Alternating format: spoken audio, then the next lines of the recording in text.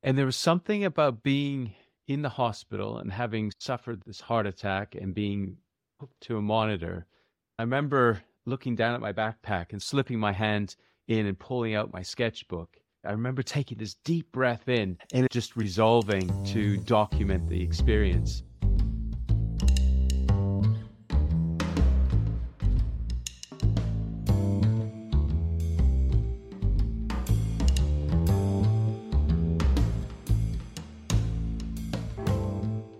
Hello and welcome to the Sneaky Art Podcast. I'm your host, Nishant Jain. Today I'm speaking with London-based educator, artist, and author Jeff Schmidt about his book, Heart Attack: Finding Hope, Joy, and Inspiration in Adversity. This conversation is about the big and the small things that can transform our life in unexpected ways. The big thing in Jeff's life was a sudden heart attack in December 2020 that prompted a short stay at the hospital. The small thing in Jeff's life was his spontaneous decision to grab a little bag just as he left home that night. Inside it were his sketchbook and art supplies. Jeff speaks about the isolating experience of being on a hospital bed during early COVID. He shares the mental, physical, and emotional turmoil of this experience. We talk about how drawing helped him find inner peace and a connection with the people around him. We talk about the process of putting together his lovely book, to which you can find links in the episode description. We also talk about other books and other art and so much more. About how a sense of his own mortality prompted Jeff to live inspired, to start to pay attention to the things that give him joy and to make room for them in his life. I hope you enjoy the episode.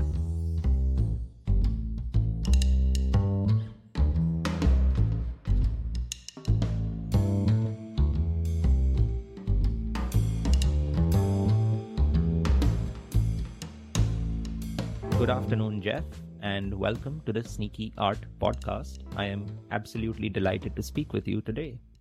Oh, thanks for having me, Nishant.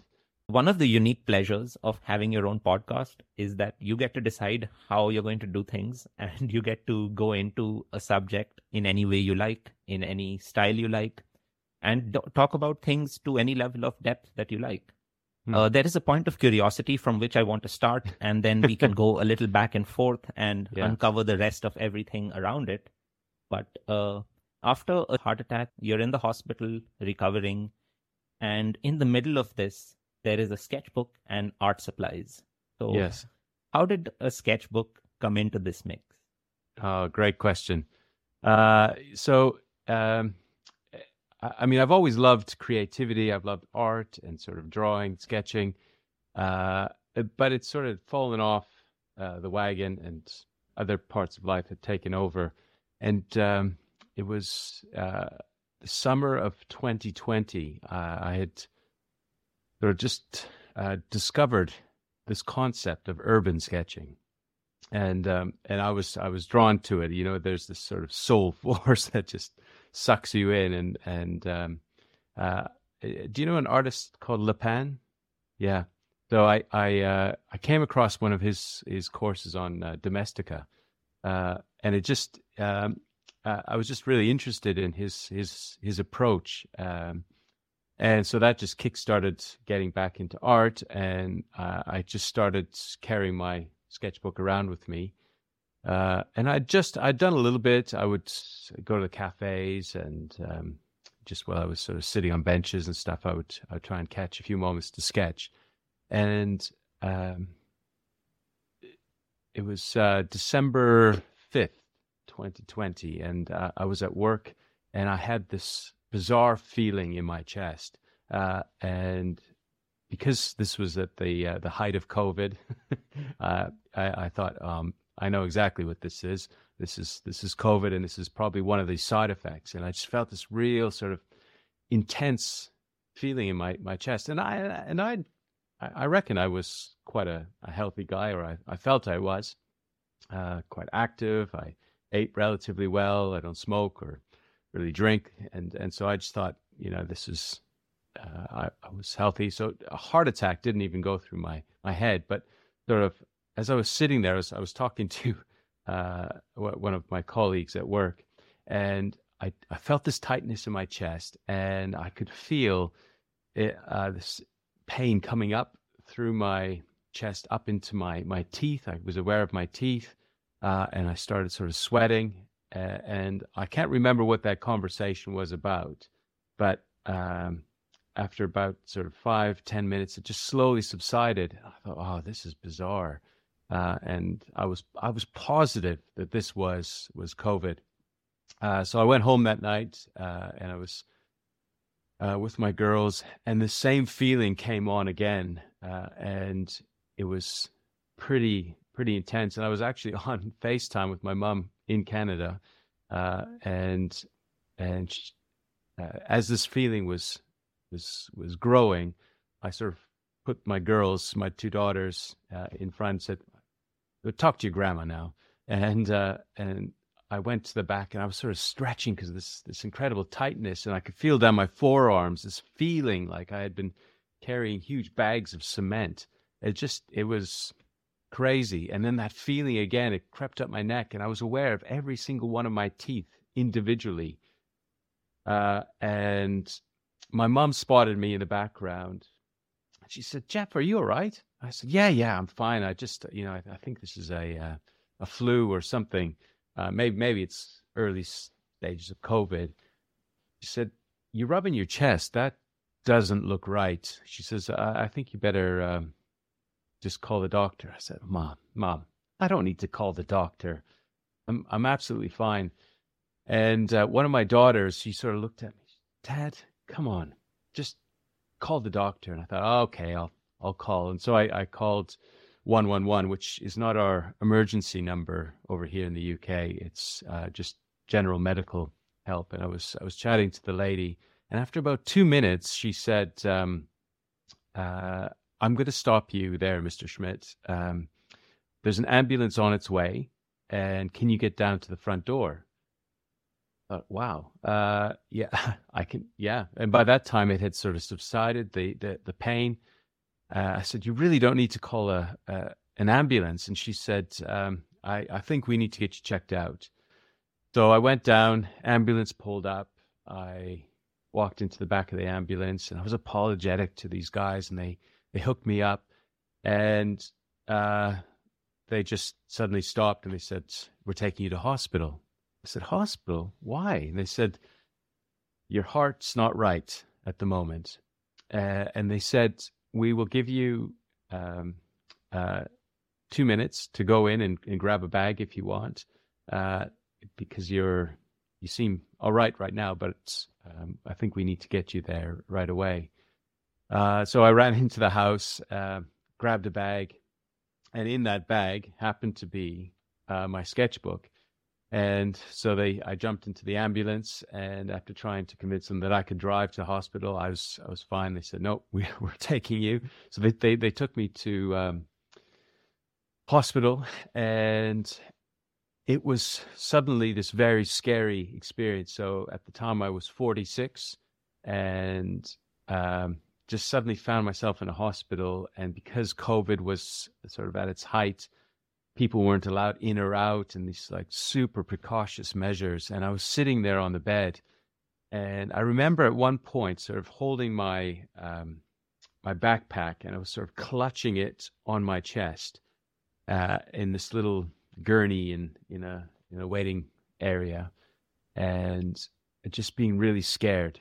And this incredible feeling of helplessness. And as a grown man, I haven't experienced this particular feeling.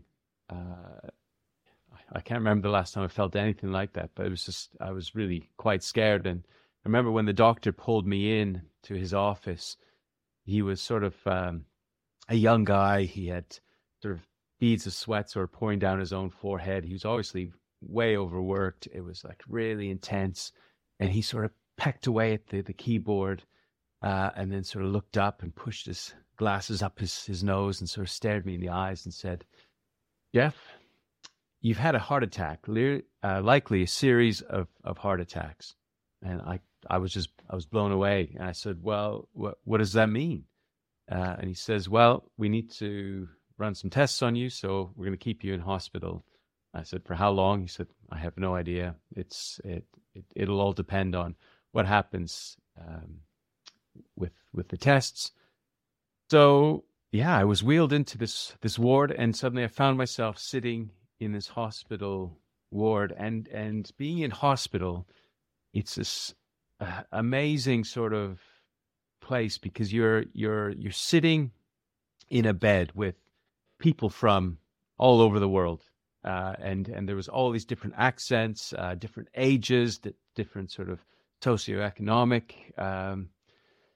backgrounds. You just had this huge spectrum, and you're stuck in your bed. And there was something about being in the hospital and having sort of suffered this heart attack and being hooked to a monitor. My senses just felt ultra. It's almost like I had spider senses, and everywhere I was looking, I was making these observations, and I felt hyper aware of everything that was happening around me. It was bizarre, but I would see these little interactions between people, and there's this real sense that was beautiful, or that's really cruel, or I can't believe humanity can sink to that level, or that watching these nurses who were clearly overworked, and they themselves, their backs were hurting, their feet were hurting. So all of these observations, I just had this insatiable craving to start recording it. I felt as though I had to. I had no choice to do that. And I remember looking down at my backpack and sort of slipping my hand in and pulling out my sketchbook. And I remember taking this deep breath in, and in my head just resolving to document the experience. And so I sat there and just started drawing and observing and sort of getting sucked into this beautiful world of the hospital, and people that you're not usually interacting with, and some of the conversations that were happening. It was amazing, extraordinary. It was beautiful. But having had my sketchbook with me, that was really special. And as I was drawing, I remember I just did this sketch of the ward that I was in, and the nurses, they make their way around from bed to bed doing their rounds. And one of the nurses came over, and she spotted, and I was sort of just finishing my finishing touches with the watercolor on it, and she exclaimed, "That's amazing! Oh, I can't. Is that me? Is that me?" I said, "Yeah, it is you." And she said, "Oh, can I take this and just show some of my colleagues?" I said, "Yeah, absolutely. Go ahead." So she grabs this the sketchbook, and she disappears from our ward. And it was about 20 minutes later, she came back with this little group of ladies. And so they came in, and they were all excited. And they said, "Do you know, no one has ever taken the time to capture what we do here."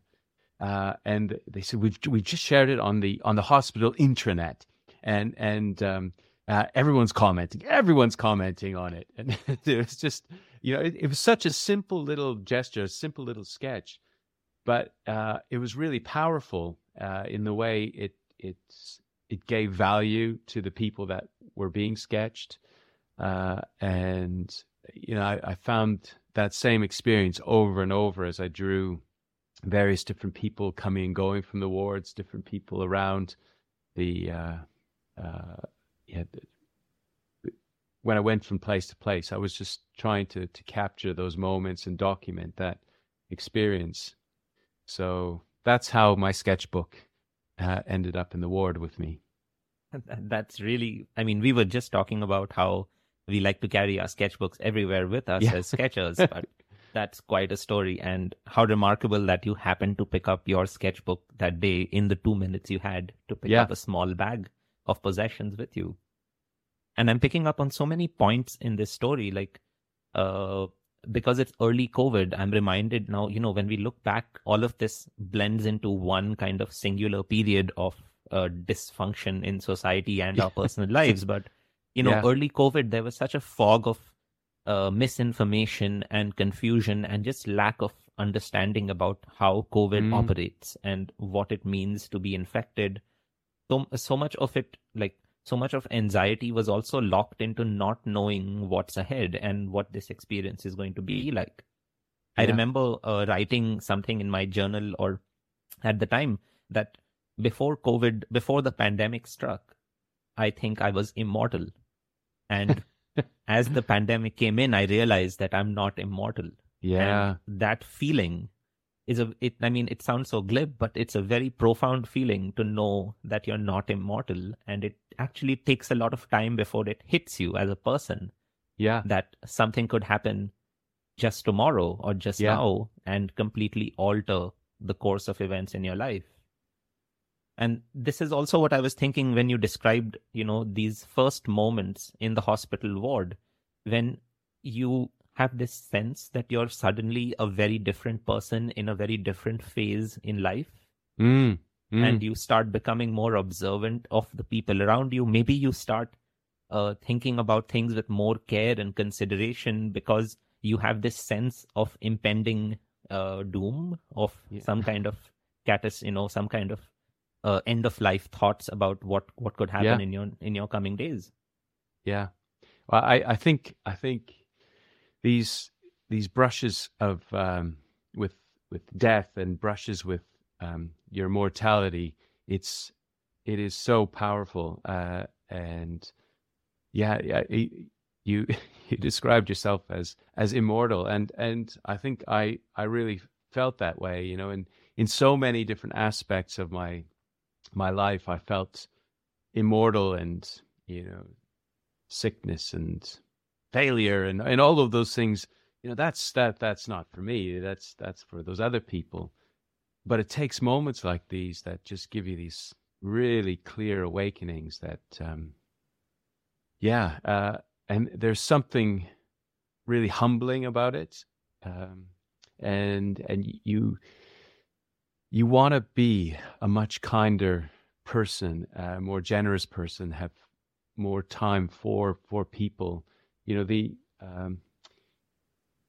sort of just over 2 years after that initial heart attack, I would say I'm an immeasurably healthier person. I've made lots of changes to my life along the way, but probably one of the biggest things I've realized is people and connection is really, really important. And sometimes we just take that for granted.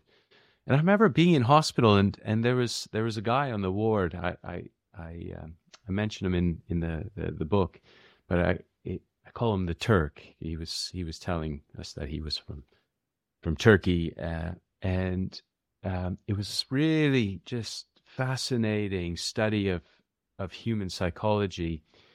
At first, he was just really just overly generous and kind with his comments. You could see he had like a lengthy list of ailments under his, just everything you could imagine. He's a very unwell man. And he just kept calling, using the call bell and just ringing and ringing for these nurses to come over. And he got louder and louder and ruder and ruder. And I felt this sense of real indignancy inside me just rising up. I couldn't understand how a man who was getting so much help and so much kindness could start to move to this space of, it was almost disgusting the way he was treating people. And you could see the people in the ward around him, their whole demeanor shrinking and withering away, and just observing humanity like that in these really intense pressure cooker situations is fascinating. Yeah. Tell me a little bit about this hospital experience, because again, this was early COVID, so there's a lot of immediate isolation, there's a lot of unknown fears. Yeah. And I mean, you're immediately cut off from your family. I expect visits were either heavily restricted or not even possible. Yeah. They weren't possible. And I referred to that moment that I was waiting for the judgment from the doctor on what had gone on with me, and that sense of fear. And that feeling happened a few times. One of the tests that I was waiting for, I ended up being in hospital for 6 days, and one of the tests that I was waiting for was an angiogram. And they sort of make this tiny little incision in your wrist, and they send a little camera up your arm and into your heart. The most extraordinary sort of experience to have someone do that and have a look around in your heart. But before that, they had sort of wheeled me into this room, and it felt like all 19. It was like a James Bond villain's lair, just really cold, stark lights, and I was on my own. There was no one else around me, and this deep sense of sort of fear. So I went through these emotions that were really wide sweeping, and it was even in that moment I found myself I wanted the safety of people, and even some of the wacky ward mates I'd had up in the ward. I would have done anything just to be with them again, or my wife. I just wanted to have her there with me. And being in that, getting that angiogram. Sorry if I'm digressing a little bit here, but this was that was a crazy experience, because they went and had a look around, and they found one little area in my heart where there was this sort of plaquey bit built up. And they said, it's just in this one little area, but if we don't do something about it, there's a chance we could have another heart attack. And so I said, well, what is the options? And they said, well, a stent. Would you like a stent? And I said, well, what is a stent? And, tell me a bit about it. So I found myself having to make these decisions right there and then on this little bed. And after sort of weighing everything up within the matter of 5 minutes, I said, yeah, go for it, because I didn't want to go through this again. And so they explained what would happen is they were going to insert a balloon in this little tube that they'd sent up my blood vessels into my heart. And that balloon, they would inflate it, and that would stretch out this metal little mesh thing that would sort of keep that area of the vessel open. But when they did that, they said it would feel like you were having a heart attack again, because they block the artery at that for about 10 seconds. And I remember him getting everything in there. You could feel the icy sort of slither going through your body. I sort of referred to it as this ice serpent that you feel going through. And they got to the spot, and he says, okay, we're about to inflate the balloon. And sure enough, I could feel that intense sense of pain overcoming my chest again, the tightness, and I was gripping the sides of my tables. I remember sort of that white knuckle experience, and I felt that pain, and then it just eased, and it was done.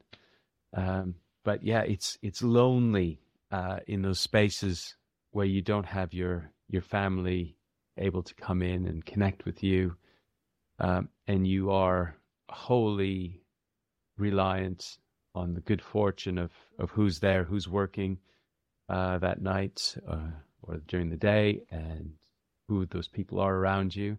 There was a judge who was also in with similar heart issues, and he was right beside me, and him and I ended up striking up a great friendship. And there was one other guy, and he was sort of the antithesis to everything horrible and nasty in that experience. He was so kind and generous and warm, and he was like I felt it was almost this angel been sent just to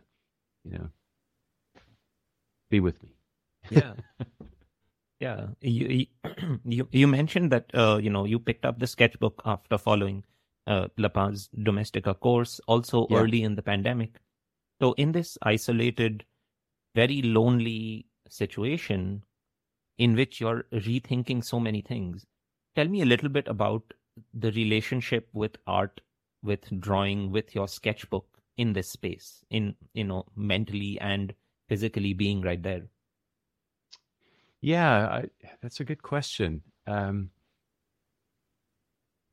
There was definitely this sense of a draw to draw, and um, I wanted to use words, so I did do some writing, but by far the most meaningful way of me processing what was happening there was drawing, um, and part of it, I felt this need that I needed to be able to share what I was seeing with other people, just to give them some sense of hope. And I kept finding these little sort of um, strands of hope, and you try and weave them into your drawings, and getting a sense, and this awareness of the sounds that were happening around me, and wanting to pick up those things in little sort of speech bubbles. And I think that's something I really love with Lepin's drawings. He would often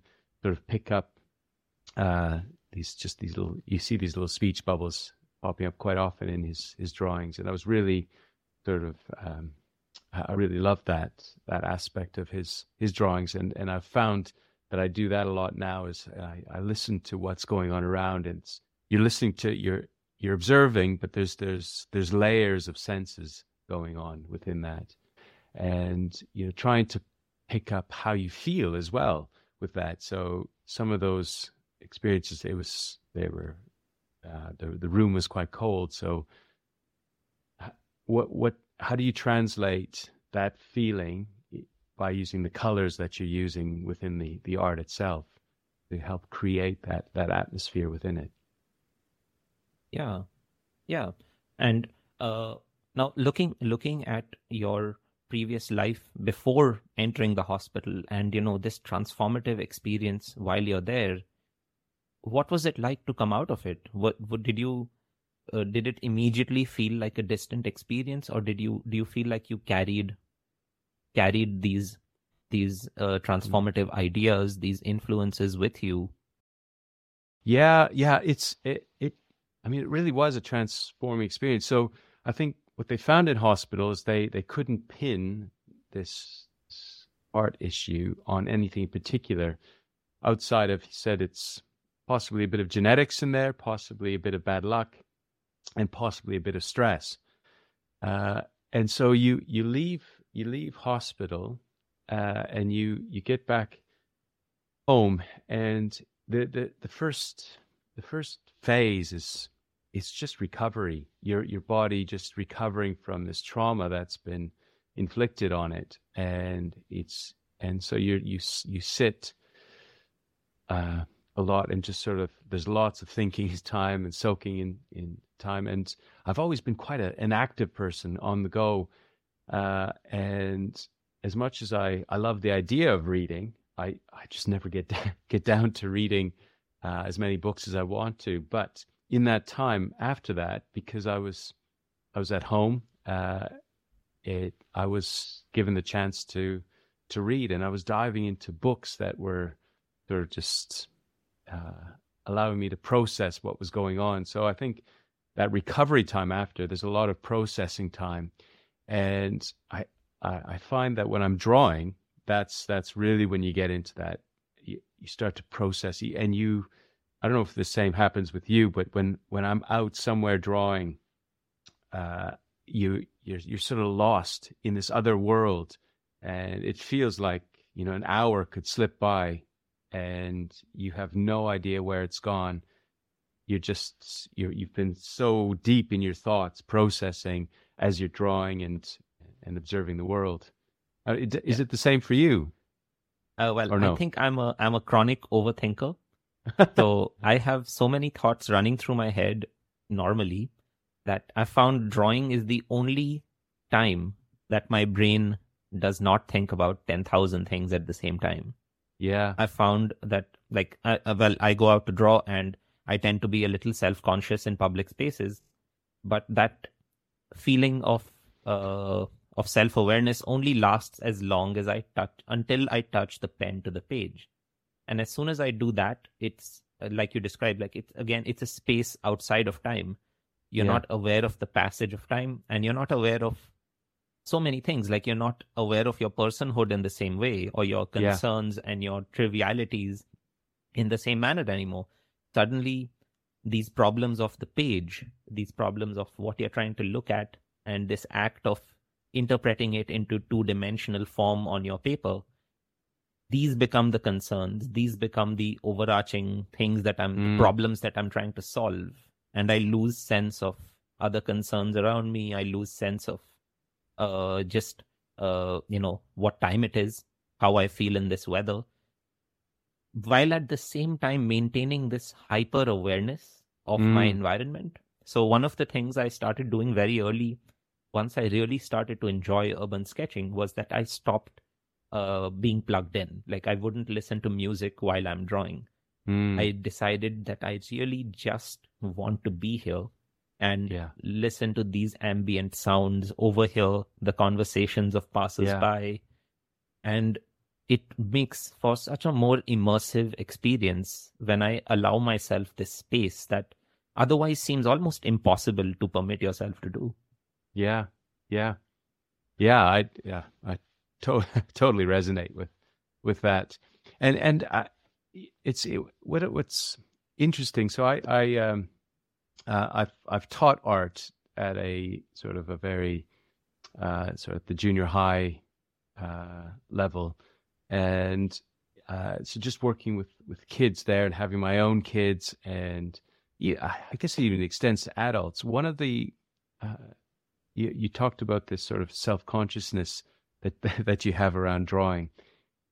It's such a widespread thing, and I think there is this barrier of trying to get past this space of I need my art to look exactly like what I'm drawing, or it has to be perfect in some way, and getting beyond that. And I think working with kids, that's definitely you have the older you get, the harder it is to take those steps. And so many adults I talk to say, "Oh, I could never do that." And one of the things that I sort of resolved to do quite early on in this this sort of urban sketching process is just I need to put myself out there and just go for it. I think if you don't do that, you miss these opportunities. And I think whenever I see people out drawing or sketching, I'm really drawn to them. And I if it feels right, I'll go up and have a conversation with them and chat to them. And I always think it's really cool when people are sketching. And I think, well, actually, that's probably what people feel when they see me out sketching. So do I have anything to worry about? No, I don't think I do. I agree with so much of that. Like, I also have this feeling about other sketchers that I see in public spaces. I think it's such a nice thing they're doing. I make sure to try to peep into their sketchbooks as I walk by, and if I can make eye contact, then I do give them like a sense of approval from my end for what they're doing. But again, when I'm drawing, I feel the same way. Like, what an odd thing to do this is, and everybody must be thinking, what a strange person. And I've got to make myself discreet. I've got to camouflage myself if I can. I try to be as inconspicuous as I can be in these public spaces. Now, doing this is a bit of my personality. It's just these things, these burdens that I walk around with. Other people are less self-conscious, and that works for them really well. Yeah. And it's interesting how we make our personality work for us in different ways. Like I've found over time that this habit of trying to be inconspicuous has led to the development of a unique way of drawing, a unique perspective in my art. Like I would never draw from the first place that occurs to me to draw from, because usually that's another spot that someone else has thought about to take pictures from, to watch from, or maybe there's another artist already there. So because I don't want to be conspicuous, I end up circling my area of interest and looking for inconspicuous spaces And Mm. in the process of doing that, I find second or third or fourth points of view, which are Yeah. maybe something I would not have explored if I'd been supremely comfortable in that space, if I'd been totally comfortable taking out my sketchbook in the crowded spot Yeah. and started to draw. So little bit of payoff of being Yeah. uncomfortable in public spaces. But Yeah. I'm also curious because this is very similar to me.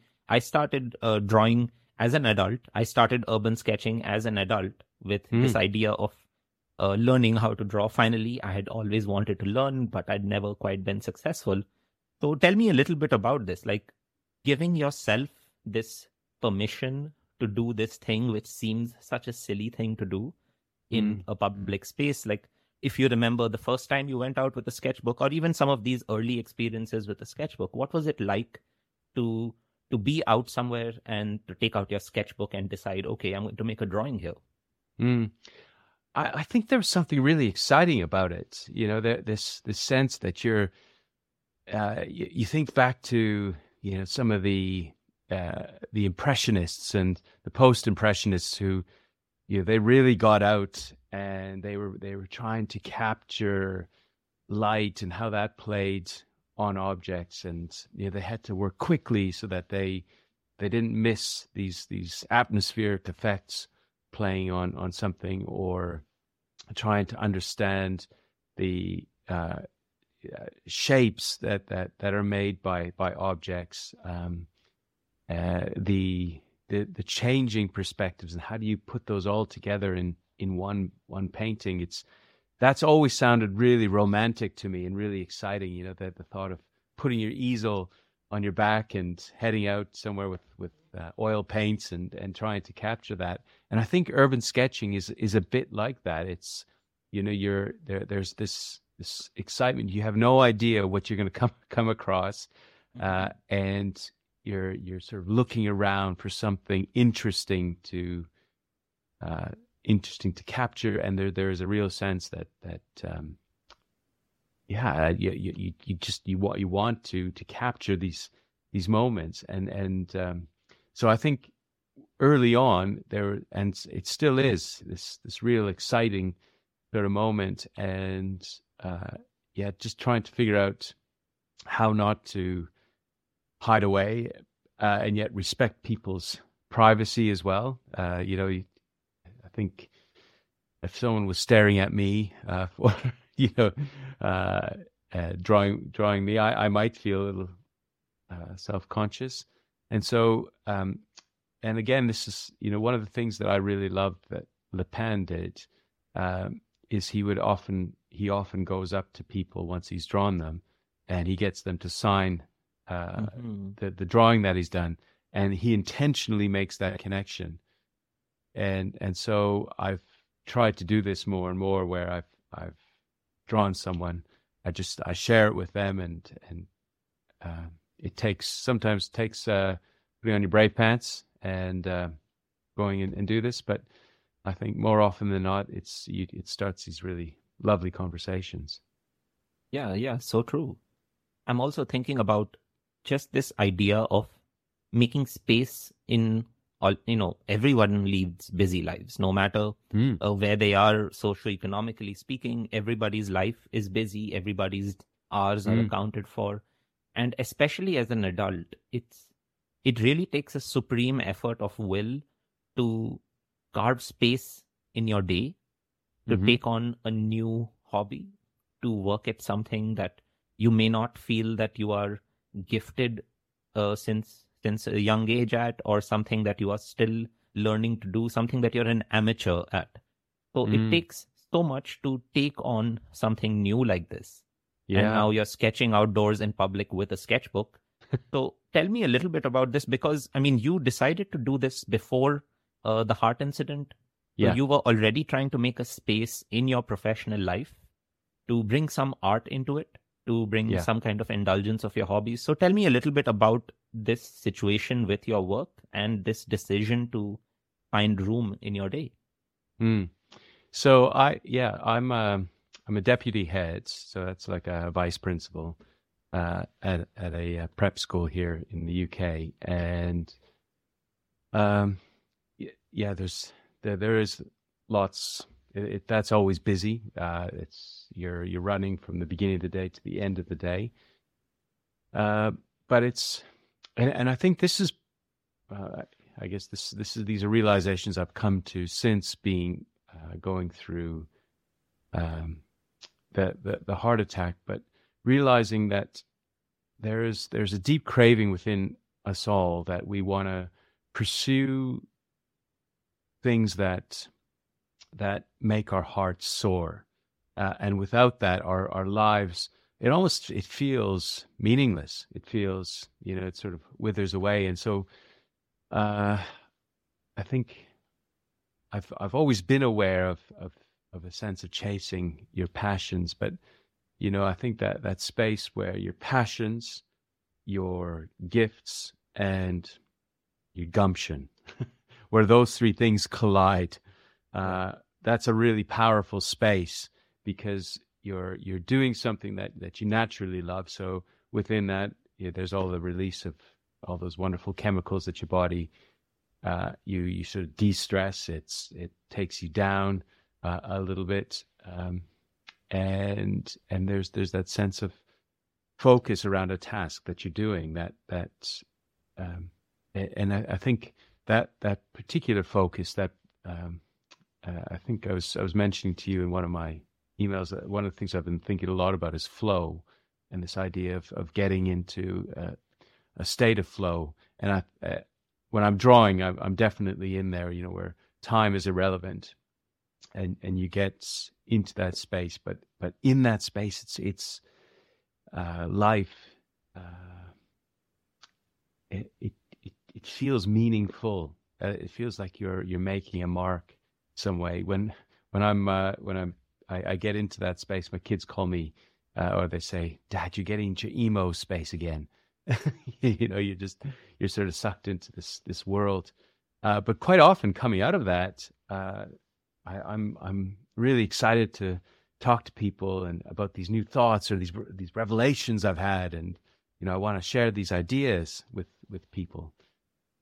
So yeah, I'm not sure if that answered your question. No, I mean, I completely agree with this, because it almost makes you wonder if the state of flow is the natural state of being, and what we do otherwise is a distraction from it. Ooh. Like, I was just reading recently some comment somewhere on the internet, something I read.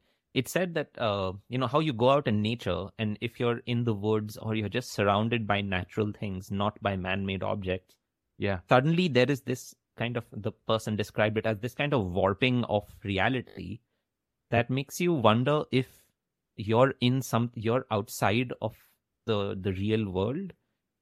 And then it makes you wonder if this is the real world and this is how you're supposed to feel. And what you were feeling before was really a distraction from everything that is real. Yeah. Yeah. I mean, you talk about the natural world. I think that has been a huge part of my recovery, and I would say renewal. So now I regularly every week go for 2 or 3. Just really, I live in an amazing place. Not, it's different kind of spectacular to Vancouver. I mean, there you've got the dramatic trees and the ocean and the mountains. But it's a really stunning, it's like quintessential English countryside. And I head out, and you're absolutely right. And there's something about getting to see like big, wide open horizons as well. This sense of space where you're open to the idea of possibilities. And it's after having spent time out there, I certainly, personally, I feel like these ideas are coming in, and it's almost I sometimes think I got to write this down. I get home and I sit down to write it. I think, oh man, it's gone. It's not near as clear as it was when I was walking. Yeah, definitely. yeah, and this whole business of getting back home and writing down this revelation, it almost feels so wrong that it would be lost, that you will inevitably go away to a state of mind where this will not occur to you anymore naturally, just going about your business. Yeah. Uh, like very offhand, but it reminds me of this beautiful book I read a couple of years ago. It's called The Order of Time. Okay. And it's by, it's a book of science. So it's a book about what's known as quantum gravity, but it's Right. written by a physicist who could also double as a poet. It's just so beautifully written. Wow. And he talks about just our perception of time across the ages. So over thousands of years, the different ways that we have perceived change in time. And of course, there's the sun and the moon and the stars, but also the idea of the passage of time being the rate at which things change or things Mm. decay around us. So if nothing changes, or if there is no observable change in our world, has time passed at all? Mm. And so when our lives were not regulated by ticking clocks and numbers that are Yeah. constantly moving forward every second, literally, how did we perceive the time that we were spending and the time that Yeah. we could spend on one thing versus another? Therefore, the way we could spend our days or our weeks, our notion of weeks and months and years was such a different thing. And Wow. now sometimes I feel like we're so driven by timetables and schedules. And, Yeah. you have a 60-minute meeting, you have a 120-minute podcast recording, you have a 45-minute workout session. All of these things are so Yeah. regulated for us that the way that we perceive our time, the way that we perceive our day is taken away from us. And Yeah. spending time in a world which is separate from all of these things, from all of these concerns, is a way to almost claw back some control. Definitely. Definitely. Yeah. I was thinking of a few different things in there, but you mentioned the scientist who was almost a poet at the same time, and that reminded me of. Have you seen Dead Poets Society? Have, yes. Yeah. So there's this great scene in there. I love it. Robin Williams, he jumps up on the desk and he's talking to the boys in his class, and he says something like, "Medicine, law, and business are necessary to sustain life, but what we live for are love, art, and poetry." It's that sense that that poetry, the love, the arts, it just does something for us. Yeah. I know that doesn't connect with the time thing particularly, but it just that reminded me of that. No, it's so true. Like I feel like they take you out of your own experience, and that opportunity to go out of your own experience is like is the real reason why you would indulge in art or poetry or a great movie or a great Mm, song, is that it will take you out of just being you and just being where you are. yeah, yeah, There's this quote by Kandinsky, who was the father of surrealism, and he yeah. said something along the line. I'm paraphrasing horribly, but he said that just look at a painting and allow it to take you out of your own self. Huh. And if it, for a moment, if it can help you move about in a plane that is outside of your life, what more do you want? Wow. Yeah. Oh, that's good. And I think about that with respect to, like we think about what is the point of art. Again, we're a very utilitarian, we have a very utilitarian grasp over the things we do with the time that we have so that we can be quote unquote productive. And Yeah. this is especially a plague when we're adults, but increasingly it is something that we have inflicted upon young people as well. And I think I would Mm, love to hear you shed some light on this, because you mentioned teaching art as well to young children. And what is, how do you think, how is it that they are perceiving it? How are they grappling with the demands of our time, with this idea of being an amateur, of doing something mm, just for the fun of it versus mm. something that you need to be really good at and therefore you are allowed to do it? Yeah. Oh gosh. This is you're talking about one of the big sort of battles, bugbears that I had. I remember there was this moment when I was teaching art. I got so fed up with the children sort of drawing something. It wasn't quite right. And then they'd go back and they'd rub it out. I collected all the rubbers, the erasers up right there, and I took them and I threw them all in the bin. And that was, I banned rubbers or erasers from the art room, just because there's the sense that it had to look a certain way, and they were doing that, and I just embarked on this journey with them of just how many different ways can we explore just making marks on paper, and how do we express ourselves on paper and falling in love with that. I recently, with the art teacher at our school, we took them to the Tate Modern, and in the Tate Modern, they've got an area there called the Turbine Hall, and it's this big, huge open space, and they often have really cool installations in there. But they had these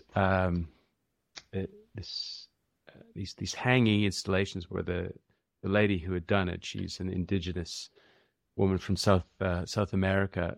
She had come and she was doing work in London, but all of the pieces that she had found or all the pieces in this hanging installation were found in the Thames.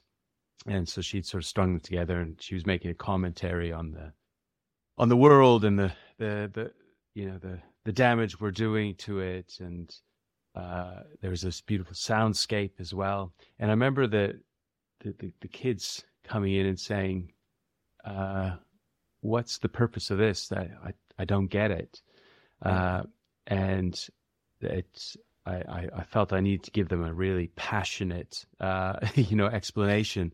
So I went for it, and I gave them this really passionate explanation of the earth and how we were feeling about that. And there's happened to be this guy that was sketching around there, and I went over to him. I said, "Excuse me, we're a little school group. I can see you're sketching here, and you're absolutely loving it. Can you come talk to our kids about sketching?" And it was this great little moment where he came over, and he had this sketchbook. And what I loved in his sketchbook, every page was it was very different. There wasn't a particular style, and we just started chatting to him with all the kids and him. His name was Callum. He was from Dundee, and he was doing his master's in illustration. And this great little sort of conversation that opened up a world to them, that he was just doing this because he just wanted to explore the world and have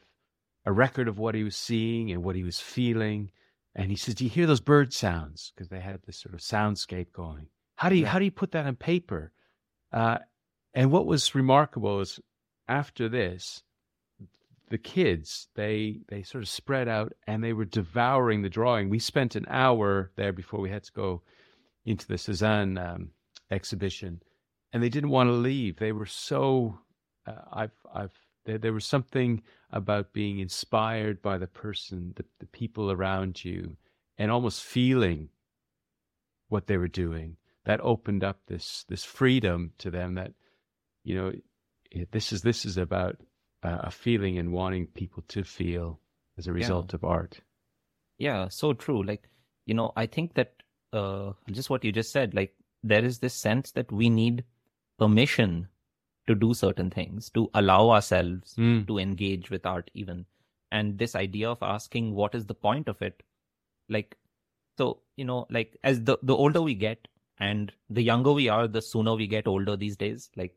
I think you're an adult, even in so many ways, you have been corrupted into adulthood, even when you're just entering your teens today, because for how much you know, how much you are exposed to, the amount of information that is flung into your eyeballs every single day, regardless of whether you want it or not.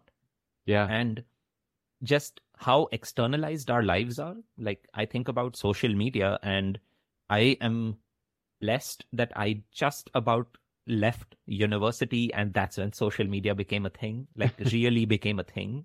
Yeah. And so I consider myself so lucky that I spent so many years when I was in school, middle school and primary school and high school, in which there was no sense that the things that I wanted to do with my time were something that should conform or should be worthy of bragging on this platform where an infinite number of people might see it, and I would want to solicit their likes and their comments and their retweets or their shares. Yeah. But this is what young life is now. Like it's so difficult to get this virus of other people out of your mind. What would somebody think of what I'm doing? And if I cannot share it, or if I cannot put it up somewhere as, representing this brand that I am already, is it worth doing with my time? Yeah. That reminds me of the band Oasis. There's a documentary, and they were talking about in the 90s. So that was when they were sort of at the peak of their popularity, and they were talking about doing a concert. It was a big concert here in the UK, and they were saying at that time, of course, there's no mobile phones, and that technology didn't exist, and so there's this big festival, and because of their popularity, just people wanted to go to this, and so they talked about how friends would be sort of making plans to call and then press that orange redial button on the old phones, just to redial, and then they'd have a few people lining up at these long queues, but you'd have to do everything old school on this. But then they go on to talk about the concert itself, and I found this really powerful, that they said at that concert where they had, I don't know, however, hundreds of thousands of people, this massive thing, they said that was a really special time in history, which we will not encounter again, because when you looked out from the stage, you saw 175,000 people all collectively joined into this one moment, totally focused on this moment, and we were living it together. Now, when you look out, it's a sea of mobile phones, of people trying to capture this, so their attention is divided between the mobile phones and what's happening on stage, and you lose that sort of that joint experience. Absolutely, and like, even as the person, you are cheapening your own experience. Some people are looking at this experience only through the screen of their phones. Some people will not enjoy the experience if they cannot also talk about it and share it and capture that perfect moment. If the moment is lessened if it was not also recorded in the perfect way on your phone, so that it could become a reel, so that it could become a story or a TikTok. And this is what I mean by this virus of other people, that what will people think? How can I speak it? How can I share it? It's infiltrated every thought in our minds. Even the deepest ideas, there is nothing truly personal that you think is never for anybody else. And this phenomenon itself just absolutely did not exist 20 years ago, 25 years ago. It's such a bizarre thing that is now in all of us. Like, cannot not have it. The idea of sharing it, the idea of, therefore, in one way, even whether you're seeking approval or even if you're not seeking approval, just the fact that you have a reactionary, contrarian mindset to other people, even that is a new thing. Even that is more than the nothingness that we had before. Wow. Yeah. Oh, gosh. And I think about sort of whether this is so the idea of depression and anxiety that we have now. And I believe that technology has a lot to answer for in that area. And I suppose swinging this conversation back to art, in a way, the power of art is something like urban sketching. It takes you away from this sort of internal gazing to an external thing, and you spend time sort of looking out beyond yourselves. There's this interesting study that was that was done with 75-year-olds and above people, and they were all feeling very lonely in their care homes, and they reckoned the answer was to take them out on nature walks. And so they took them out on these nature walks. And as they were walking around, they asked them to take selfies. This was part of the assignment, is for them, these pensioners, to take selfies of themselves. But what they found over the course of weeks is that the selfies became less of them, and they started to be in the corners, and more of the picture was of the natural surroundings around them. And they were taking that in as, and they were sort of, it was this outward sort of looking. And I just thought that's fascinating, that the more time we spend out in the natural world and looking out beyond ourselves, the less important we feel about ourselves,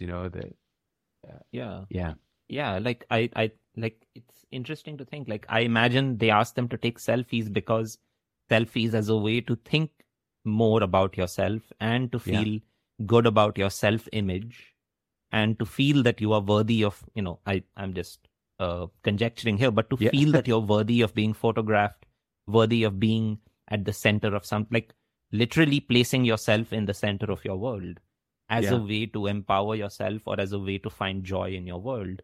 And what they were doing was the opposite of that, as a way to find joy and contentment, that maybe it's not about me, and maybe it's better to not be predicated on the self. Yeah. But it's hard, isn't it? In this world, it's where you want to sort of make your mark, and you want to, if you want to make a living out of your art, or, you've got to share it, and you've got to get it out there. And so trying to figure out, how do you create this balance so it doesn't consume? Yeah. I had a conversation with someone just yesterday. I was at the art supply store here, and I had a conversation with somebody about this idea of having a big Instagram presence and what that does, because immediately you think, what a great thing, because now so many people can connect with your art. So many people can find who you are. They can get in touch with you. It's your path to self-sufficiency, prosperity, to get what your art deserves, quote unquote, all of these positive things. And I was thinking in the back of my head, how interesting it is when nobody knows who you are and nobody is following your art, and how that is one of the rare opportunities you have to really just make whatever the hell kind of art you want to make. When nobody is there to tell you, this is who you are and this is what I expect from you, so please conform to this image. And I have found this pressure on me. Like, my Instagram really just blew up a few months ago from a medium to small account to a massive account. And I have, the whole process of getting here has been about very firmly, like, my prerogative as an artist right from the start, because I chose to do this from a different profession before, has been that I'm going to do only exactly what I want to do, and I'm not going to do anything else.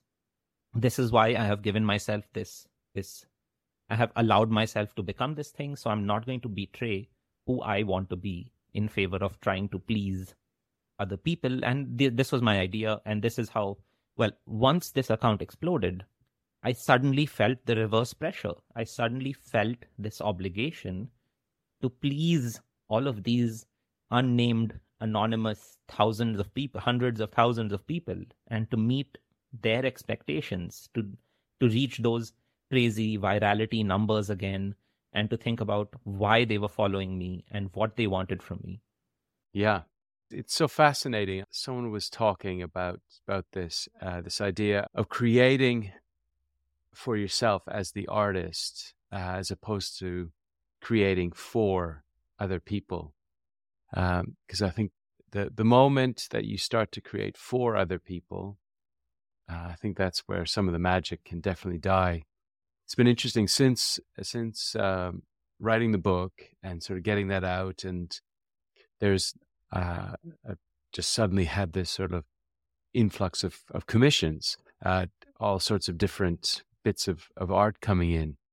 And it's this exact thing that has crossed my path. Is I've always created stuff because I love creating it, and you create, it's got sort of meaning. And then suddenly someone says, well, I'll pay you something to create something. You say, yeah, great, no problem.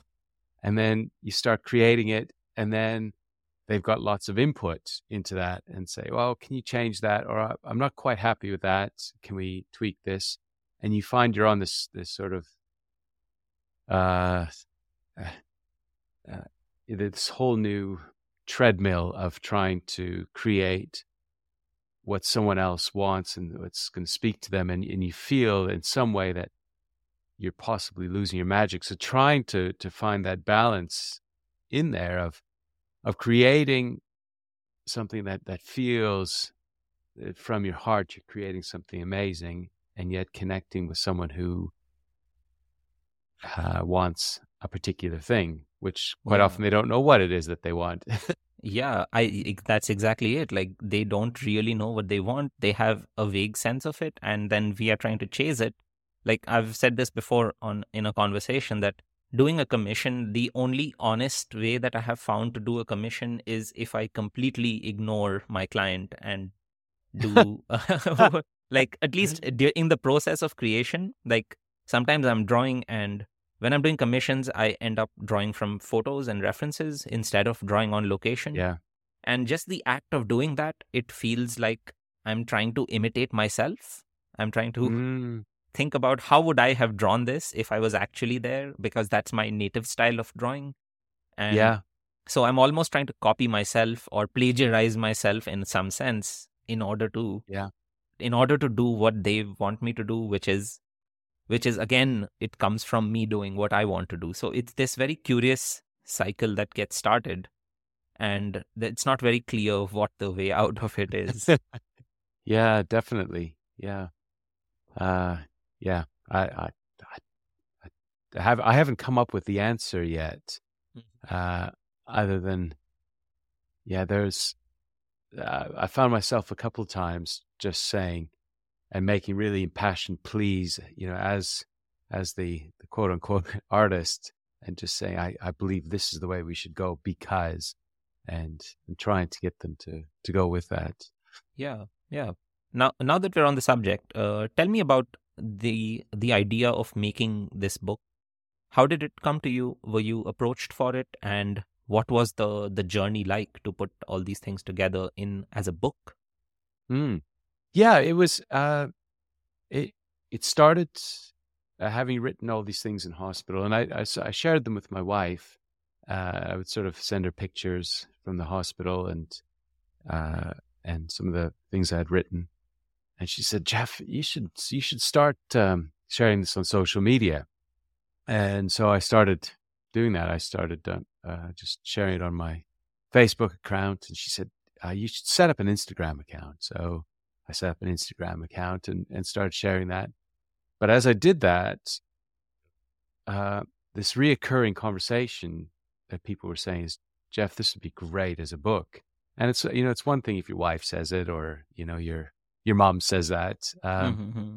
But when it's this sort of recurring theme and people are coming to you just saying, "This would make a great book," it planted a seed. And then I realized, having come out of hospital and talking to people who were going through experiences where there was a sense of adversity or trauma, there's a sense of hopelessness that can accompany that. And I think all the entries that I'd sort of written about being in hospital, there's this undercurrent of hope and inspiration that sort of pervades that. And it just felt that if I would have had this book when I was in hospital, this would have given me a sense that things are not done. It's not this does not mean that I'm going to be an invalid for life, but in fact, this can be the start of a really beautiful journey on that. So I think it was an answer to the sense and this feeling of fear and isolation that you have when you're in hospital or you're going through a traumatic experience. And although the book is called Heart Attack, um, it's it's sort of on a metaphorical level. It's working on the trauma that we experience in life, and a large part of the first part of the book is all about hospital, but the second two sections of that book are all about just renewing your life and coming out a much better person in the end. And so there's every entry is just it can be read sort of self-contained, or it can be read as a whole book as it all together. So that was the impetus behind it, and then getting it out into the world. I soon began to realize that those suspicions I had were correct, and the feedback that I've had along the way about the book is this is exactly the purpose it serves. And I'll get messages from people saying, I sent this to a friend or my brother or someone, and it was just what they needed in that moment. And so for me, I suppose that having created something that brings other people a sense of hope, a sense of joy, the inspiration, I'm really thrilled that's the impact that it's had, and I feel grateful that I've been able to sort of share some of the love that I've been given. Yeah. Tell me about some of these things around having made the book. What comes next in the life of a writer / artist? Like, how did you go about distributing it, or how did you go about? Did you do any events around it? And what is the process by which people are reaching back to you about how they feel? Yeah, so it was trying to figure out how to do that. I had sort of talked to a few different publishers with very little sort of comeback, and then through a particular company, they had suggested doing sort of self-publishing the book, and so I looked at KDP, the Kindle Direct Publishing, and trying to go that way. And this guy I had been talking to about that, they had sort of helped an artist get a book published, and so I ordered a copy just to see if if it would work. And I felt the quality of the art reproduction just wasn't what I had in mind. And I think for this kind of book, it has to be sort of a beautiful book that you just feel that you want to hold and sort of flip through. The pages have to have the right sort of weight to it. And so it's not like a novel. So that route didn't work. And so I spent quite a bit of time looking around at different options, and I came across this beautiful little book publishers here in England called Brown Dog Books, and they just do little books that they feel they can get behind. And I connected with them and just started on the journey with them, and so I've published the book with them, and been sort of really happy with the end product now of the book. And in terms of getting it out into the world, I approached lots of sort of both local media and wider media, and it takes a bit of graft, just sort of trying to push your wares. But there's definite people you connect with, and so there was lots of sort of magazine and newspaper little articles leading into the launch, and then I had a great big launch party here, and I connected with because the book is all about going through this through trauma and coming out the other end. The outdoors had been a big part of my recovery, and creativity had been a big part of that. I wanted a really inspirational space, not just a little room somewhere. So I'd pushed a lot of doors, and then I was going to the cinema with my kids and my wife, and I noticed in the corner of the parking lot, there's this big bay door open to this building, and the other side is a nightclub. But this bay door looked really interesting. I said, "Oh, I'm just going to go have a look in there. It looks like a really cool space in there." And sure enough, they had like these big palm trees and sort of artificial grass, and they had this wild sort of shipping container that they'd converted. Really cool space. So I went and I was just chatting to them, and as I was chatting, I got to talking about the book that was going to be released, and the guy says, "Do you know what? That just sounds like an amazing sort of purpose." He says, "We haven't opened yet. We're going to open sometime in the autumn, but if you'd like the space, it's yours." And I just thought, wow. And it really was. It's open to the sky and just this really cool place. So I had a big launch event. And what was really cool is I had invited people from sort of this whole journey, right from when I ended up in hospital straight through. And I connected with the hospital, and I ended up having some of the nurses that were there in hospital with me, some of the people that were in hospital. Mm-hmm. So that part of the journey, and then people who had sort of spoken into my life along the way, and lots of friends and colleagues. So it was just a really, really great night just to officially launch the book. Was this like your first opportunity to reconnect with some of these people? Yeah. So certainly the hospital staff, definitely. I hadn't chatted to them since I spent those 6 days in there. And what was really interesting was they felt so honored that they'd been remembered. And I almost think that's such a tragedy, because they're so sacrificial. These the people who work for the NHS over here, the hospitals. I saw it time and time again. They give so much of themselves, and people come in and then they're gone, and they never hear from them again. And it just was another reminder to really honor these people that give so much of themselves for other people, especially during that COVID time. Yeah. And how has this journey to, with urban sketching, then this process of recovery, this process of making a book, and then to speak about the process, the journey of renewal, the journey of recovery. How has this affected you as a person? Like, has this given you new directions that you're keen to explore as a person yourself? Yeah. So yeah, I've made lots of changes to the way I do life now. I'm much more intentional about certain aspects, like the food I eat is much cleaner now. I spend a lot more time in the outdoors. I aim for my 8 hours of sleep a night, which that was non-existent. So just putting all those layers into place. And I also changed I was really fortunate to have a conversation with the governors of my school, and they've allowed me to shift the way I work at school. And so now 1 day a week I have for myself. And so I've used that as a creative day.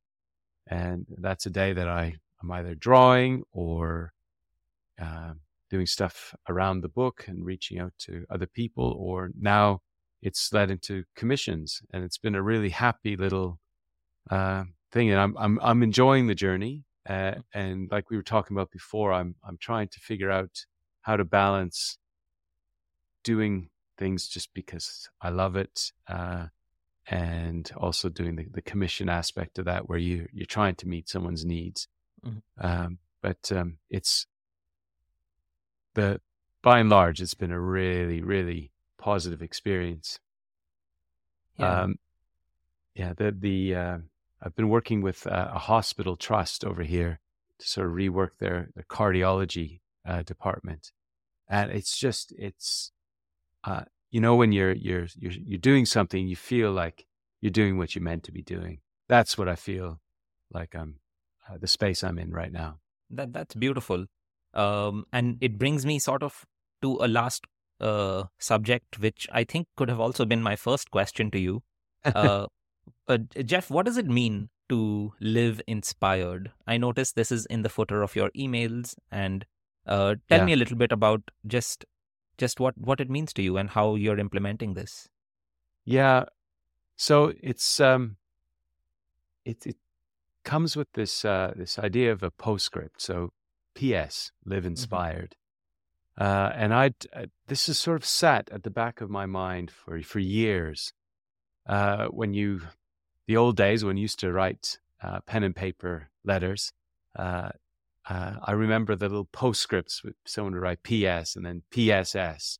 And it always felt to me like these were um, final thoughts. And my dad passed away probably 12 years ago now, and as he sort of came to the end of his life, those last words that you have, they carry more weight and more meaning, and they're points that you want to bring across. And so I end my emails now and my Instagram accounts called PS Live Inspired. It's sort of this parting thought that life's too short to waste, and don't forget, just find that thing that inspires you, that sort of fills that void inside you. And um, it's a sense of appreciating the world around you, and growing a sense of awe, I guess. And whether it's taking time to notice just the small little details, the small little gestures. Someone opens a door for you, someone does something really kind for you, or maybe it's these really big, grand things that you spot in the world around you, big ideas about humanity or living well. Whatever it is, just find those things that help us to live well. And it's P.S. Live inspired. And just a reminder, just to go back to the goodness of life. Yeah, that's beautiful. Tell me about some of these things. What are some of these things that have inspired you over these last couple of years of COVID world, and that the things that inspire you today to carry on? Yeah. Oh gosh, great question. Uh, well, quite recently I went on this with a bunch of guys. We went to the mountains and we did a weekend, and it was this collision of several things coming together, and it was just overwhelmingly beautiful. And this, we're sort of almost talking about the macro here. I was with a bunch of other guys, and lots I hadn't really connected with before, but there was something about walking and just these little conversations and the drifting of one conversation between a couple guys, and then it would turn to a group of 3 and group of 5, and then just another 2 people walking together. There's a sense of there's this term, collective effervescence, and the sense of when you're working together with someone else and you feel that your hearts are beating together, whether you're at a concert together or you're at an event where you're doing something, like a fun run together. It could be something like that, or you have a shared experience with something. There's an effervescence about it. And there was that with the connecting with the guys, but then also being in the mountains, it's hard not to feel a sense of inspiration. These huge skies, these monolithic mountains, and trying to understand how did they get here? And we're walking on these things. We feel so insignificant, and yet in these conversations, I feel significant at that same moment. And then you're looking at these beautiful little bits of moss, these vibrant green moss growing on the tops of the mountains, no other vegetation, and snow's just sort of filling those little bits. Those sorts of things. It does something wildly, amazing within there. I think people's generosity as well. These moments where people step. You mentioned COVID. I remember one of my colleagues came and sort of visited. I'd had my heart issue and I was recovering, they couldn't come in the house because of COVID, but she could come and talk from the doorstep. It was freezing outside. And she'd come prepared with this great big sort of woolly hat. And she had this little chair and she set it up on the doorstep. And she sat out there and we had this conversation. And just, that was beautiful. It was really beautiful, this sense of connection that we had on that day. So, I think when I think about inspiration, it's things like that. And I think as this is sort of an art podcast, it only seems fitting to talk about art, and not only art that's sort of created as like a painting, but the act of creativity itself. And sometimes, I go into London and I walk around, and some of the buildings are extraordinary. The sense of just looking up and seeing these amazing sculptural buildings and just paying attention to some of the details in there. Right. That's amazing. Yeah. And, I feel like the recurring theme here is inspiration is really all around us. And we can find it really once we start looking and we allow ourselves to be inspired, to live in an inspired way. Yeah. So can I ask you, Nishant, what sort of things inspire you? Well, so directly, inspiring my art is very deeply inspired by just this experience we have of living together in a city. So COVID is a big part of the things that have moved me towards the kind of things I do. Like I started my podcast during early COVID. I started writing a newsletter early in COVID. And both of these things are a very deep part of my self-expression now. And in the process of sharing every week what I'm thinking, what I'm drawing, and why I'm drawing it, I've come upon a lot of good answers for what moves me, what inspires me to do things. I think I take so much inspiration from just these unspoken agreements and cooperations between people. Like you're at a bus stop and people are standing in line, and then they'll get into the bus. And this bus is then going to go to all of these directions that all of us want to go to. Or you get in a train with people you don't even know and potentially don't even want to know. Yeah. But you're all in it to get from point A to point B. And that's why the train is running.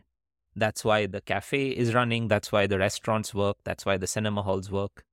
There's this unspoken cooperation and mutual agreement on certain norms and terms between citizens of the same place, between communities, between societies, between complete strangers who have nothing else in common except that they decided to live in this same city. Yeah. And I find that is so fascinating. As an immigrant in most of the cities I have lived in my life, certainly in all the cities I've lived in the last 13 years, I've become very conscious of this idea that people are traveling through the world and we are looking for a sense of belonging. And that sense of belonging comes out of many different things. Like that sense of belonging can come out of holding a passport or a visa card for a certain place. It can also come out of having the same bus ticket or the bus public transit pass that you swipe on your way in, and knowing that everybody uses this same thing and now I am part of this system. Sitting in the park and letting things happen, watching, really allowing myself to notice the world. I think this process of like using a sketchbook, letting the sketchbook give me permission to sit in this otherwise foreign environment for an hour and just observe these complete strangers whose way of life I am not privy to. I didn't grow up around them. I don't know how these spaces work, but as long as I have my sketchbook, as long as I'm drawing inside it, I am allowed to be in their space, quote unquote. I think it's been so inspiring to see the world and to realize that there is beautiful things. There are beautiful things in all these little everyday interactions and occurrences. I take a lot of inspiration from all the various artists that I look up to. Like, music is a Mm. big part of my life. I'm a big reader. I love looking at art. And in all of these forms of expression, like what I see it all is the common thread through all of this is this urge to express yourself, to Mm. express maybe some deviant thinking or something that strays from the norm. That's what makes it remarkable. Like, you think something that not everybody has thought, and then you put it together as a song or as a Mm. movie or as a Mm. TV show or as a piece of art or a book or a haiku or a poem, and you share it. And maybe Yeah. somebody connects with it and they feel the same way, or they Mm. see it and they understand you better through this. I think that's such a beautiful thing. And I feel like my whole life has been about finding these mediums of expression that allow me to say things. So Mm. I look for them everywhere, even when they are intentional, even when they are unintentional. And I try to pick them apart and I try to see how they work and I let them inspire me. Yeah. Oh, that's amazing. Yeah. I think about sort of what you're saying there, and I think when you can create something that moves someone else, that is meaningful to someone else, that you create something and it, in some way life is illuminated. I think that's those are the times that bring me the greatest joy, is when you create something that taps into an emotion or a feeling or self-worth, and you're able to conjure that up in some way. Indeed, it's the superpower of being an artist that we can do this sometimes in just an hour, Yeah, sometimes in even half an hour. And it's yeah, worth doing just for that reason. yeah, definitely. Wow. Oh, cool. Yeah. Well, thank you so much, Jeff, for this really illuminating conversation. I feel like I've learned so much. And thank you for sharing this incredible experience of your life with me. It was my absolute pleasure.